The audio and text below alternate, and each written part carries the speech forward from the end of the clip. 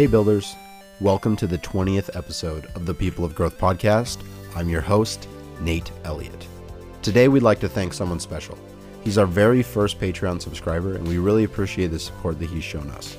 So thank you, Scott Elliott. And listeners, you may be wondering why he has the same last name as me. Well, it's because he's my dad. So thanks, Dad. And parents, go take a page out of Scott's book and support your kids. It means more to them than you think it does. Now, let me tell you about our incredible guest for today. Our guest is Dayton Mills. Dayton is the co-founder and CEO of Branch. Branch is a virtual headquarters for your remote team, something that I've been following on Twitter as he's been building it, and it's really, really cool.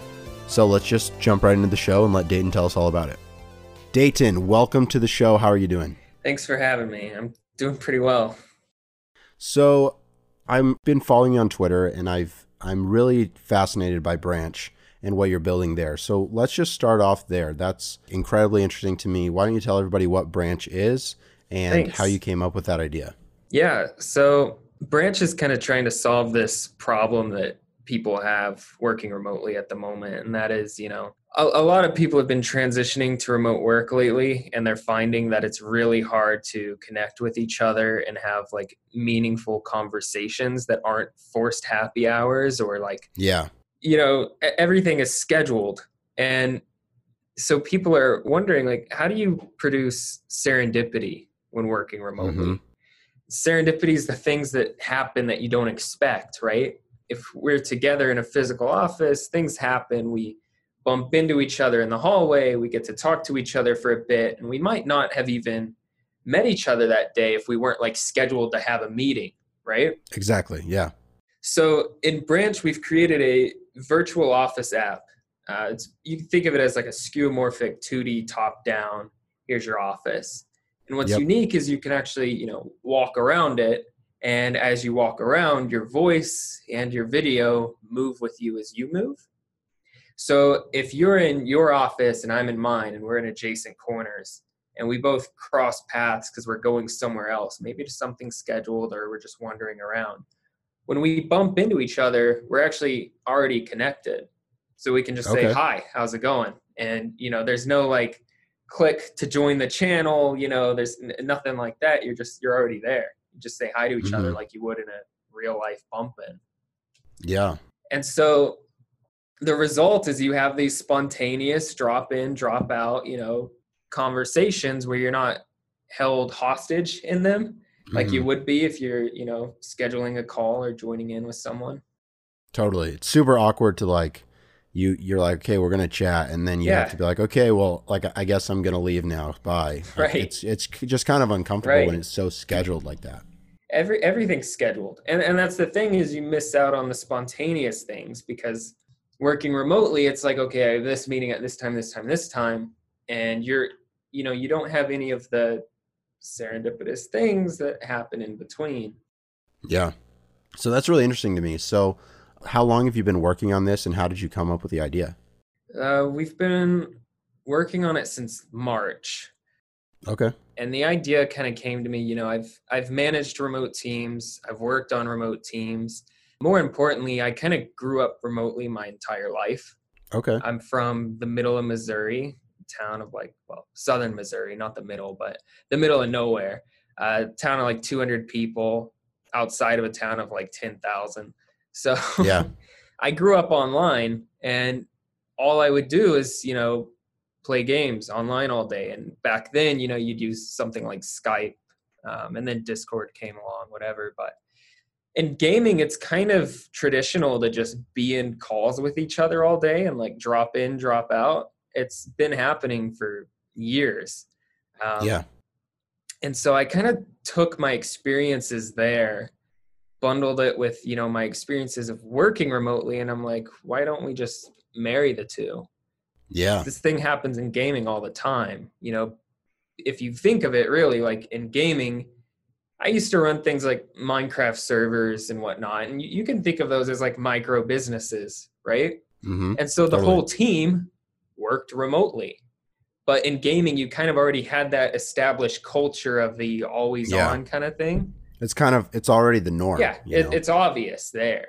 It just never has been applied to remote work in a traditional tech setting. Interesting. Yeah, I'm also from a very small town. I grew up in a town of 8,000 people. It's Central Washington, and I'm thinking, okay, I don't want to go live in San Francisco. That's not super interesting for me. But the idea of remote work and being able to go and work for a company that I care about is exciting. But then you think like, how am I going to be able to really make friends? How am I going to be able to build those relationships? And so when I saw Branch, I was like, that's like genius to me, to be able to have those serendipitous experiences where you're walking down the hallway and you're like, hey, like, how's your day going? Yeah. Because that's where relationships are built. It's not in like a forced Zoom call. It's finding out like, oh, like, what'd you do after work yesterday? It's just little stuff like that where you get to know people's lives. So I'm all about it. Yeah, I'm glad you see it. I mean, I talk to people all the time just about problems they have. I mean, was talking to someone just yesterday who was talking about how awkward it was to be onboarded remotely. She just got a new job, and she's like, it's so awkward to just go through these like icebreaker kind of things, and it's just so forced. And after that happens, there's no scenarios where she can get to know anyone better naturally. It's all through just text, IM, or those scheduled meetings you have. Yeah, and it's so hard because onboarding is already a difficult thing, especially for like new grads or people starting their first job. It's such a new experience and they don't know what to expect. And then there's a lot of benefit of being in person where you can really kind of feed off people's body language and you can get comfortable, I think, differently.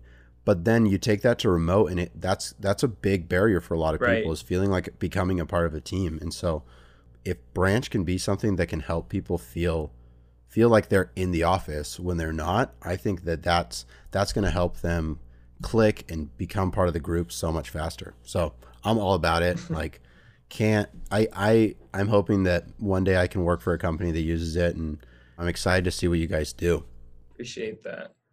Yeah. So I'm curious. So you just started in March, which is pretty quick to go from idea to launch. How many team members do you have? Or is it just you? What's going on? No, there's 13 of us now. Wow. It's all people, I've worked with in the past, dating back to like being 14, trying to make a game studio, Yeah.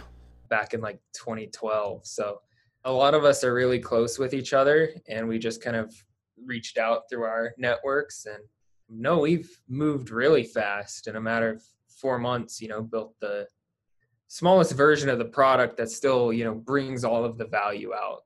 Yep. Whole spatial aspect of it. So we've moved pretty quickly. Are you hoping to take funding and keep growing, or what's the plan with that? Yeah. I mean, originally we weren't going to raise funding. We were just going to bootstrap it ourselves. I mean, the entirety of Branch, what you see today, costs no more than $3,000 with 13 people. It's just people working part-time, working on whenever they can. But we think that, okay, we want to build a real company here. We want to really accelerate, put our foot on the gas, and go even further with this. So we are in the midst of raising a seed round at the moment. Awesome. That's exciting. Yeah. Cool. Well, I'd love to dig a little bit into your background, because I know that this isn't the first startup you've founded. So if you wouldn't mind, just walk us through StatsCraft, Beacon. Sure. Tell us your story. I think it helps people get a little more context for you and kind of like root for you a little bit more. Right. So like I said, I grew up in small town, Missouri. And so what I did all day was just play, games like Minecraft, probably the main one. I did a wide sort of things, and people kind of outside of the community don't know this, but there's this whole I guess micro economy in this game where people are making servers. You have YouTubers, you have developers, you have graphic designers and artists, and all these creators who are kind of working in this launch pad. They don't even realize it. And I can certainly say I was, looking back, the amount of skills that I gathered just through that. But it started with, a few Minecraft servers I made here and there at 14, 15, and, brought in a few hundred a month for me as a teenager. It was really awesome. Yeah. And one of the first things I made was Statscraft, which is basically like the mix panel or the Google Analytics for Minecraft servers, because there really was no way to like, startups know this. People who are building apps know, like, okay, you need to measure your retention. You need to make sure, what's your funnel? Like, you got this user acquisition, how many of them are staying, what's the, like, totally all of that, right? There was no way to do that for a server. And it's kind of the same business. You got people coming on the server. You want people to stick around and play and, buy your in-game items later. So Statscraft was like a SaaS plugin. They'd install it, pay a subscription. They'd see a dashboard of like all their analytics, and it would help you better understand all of that. Yeah. So that got pretty big and was eventually acquired by, I guess you could call like the Shopify of the Minecraft sphere, Bycraft, who, actually enabled you to monetize your server.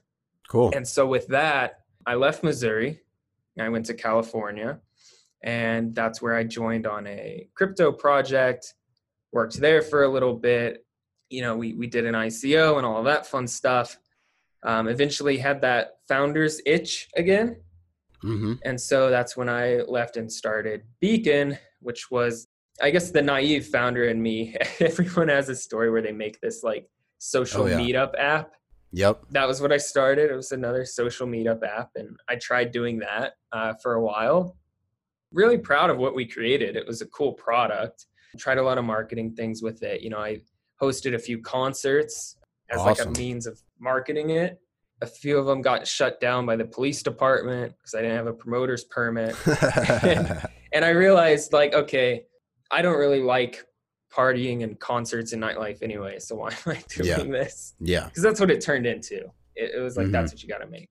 So after that, I kind of just, this was more of a rocky place. Like, success is never, a linear path. It's a roller coaster. So after that went kaput, I was kind of, I went to looking for work. I started doing contract work on the side. Eventually, I was kind of running this little business in Canada for a bit. Nothing exciting there. But eventually I got in touch with Kai, who's my co-founder on Branch. And, we've kind of always knew each other in the past. Through all the Minecraft stuff, because he was kind of big in the community too. He had like one of the biggest server hosting companies. Yeah. And we're like, why don't we work together on something? We haven't worked together in a long time. Yeah. So we got together and we were just kind of talking about this idea I had from this very crude PowerPoint I made about back then I called it proximity-based voice, but it's, the whole spatial office idea. Yeah. And we just went with that. And to our surprise, we met with a lot of appreciation. And 4 months later, here we are. Awesome, man. That's an incredible journey. And it's really interesting to me to see like that entrepreneurial spirit kind of at all levels of, I mean, starting out at 14, like you have that itch to, okay, how can I like make this a business kind of, and then to see, okay, you have a level of success, and then a lot of times we have success and then we struggle, and then we have success and then we struggle, and that's where the growth comes. Right. I try not to make these Builder of the Weeks as much where I'm trying to ask you for insight and stuff, because we really just want to highlight you, and we want to provide a platform for people like you that are building incredible things to talk about what you're building and share your story. But I'm really interested if you could give a young entrepreneur one piece of advice where they're in that struggle right now, where they had something that just didn't work out and they're kind of looking for the next thing. What would you tell them in that moment where kind of everything just sucks and they're trying to figure out what to do? It comes to you.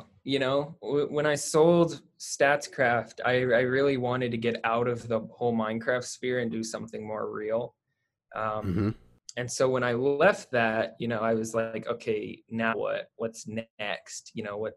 What am I working on next? And you don't have any immediate ideas. Whereas when I had the idea for Statscraft, it was like that aha, it clicks, right? Yep. I've only felt that 3 times in my life. And that was Statscraft, Beacon, the social app I was talking about, and of course, Branch now. Yep. It comes to you, I guess. It's something that you kind of, I don't know. I feel like founders have this inherent trait inside of them that they figure things out.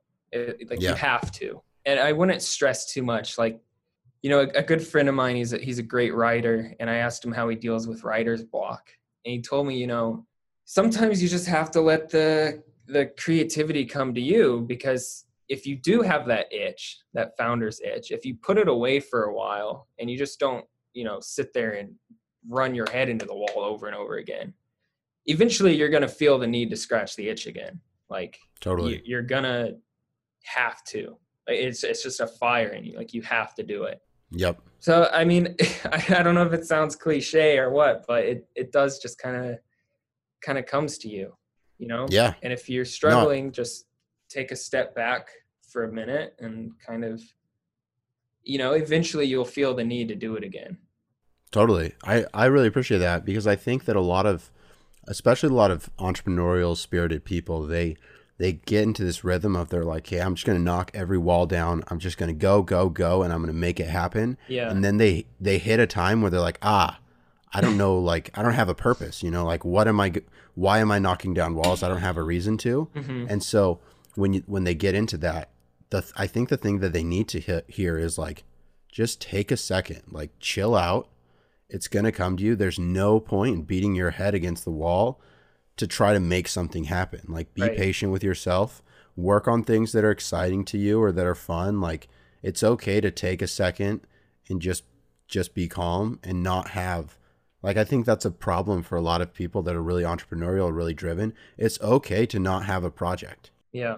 Between Beacon and Branch, I went close to a year without a project. Mm-hmm. Almost missed my rent a few times, you know, was doing contract work. No, it hits you. And when it does hit you, act on it. Because when you get those like late night whims of inspiration, act on it immediately. Because it goes away. Yeah. You can't create that. Yeah. Totally. Well, I think that's a perfect place to close. So where can people find you if they want to support you or follow along in your journey and support Branch? Yeah, if anyone wants to reach out, ask any questions, you know, I'm open to talk to anyone and everyone. It's on Twitter at Dayton Mills. You can go to Branch. We're looking for early beta users. It's waitlisted, but we're not going to make you wait a month. You'll get in pretty quickly. It's awesome. Branch.gg. Check it out. Perfect.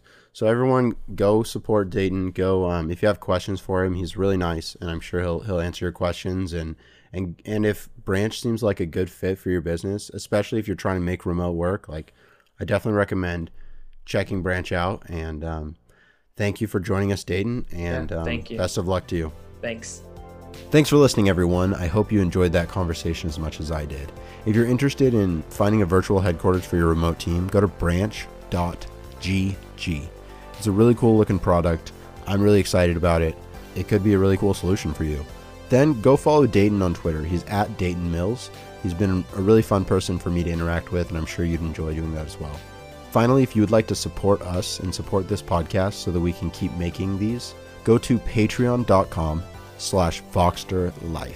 And you can find a tier on there that fits for you. We'd love to have more people join our Patreon community and be able to share with you who the guests are going to be and take listener submitted questions, stuff like that. So until next time, keep building.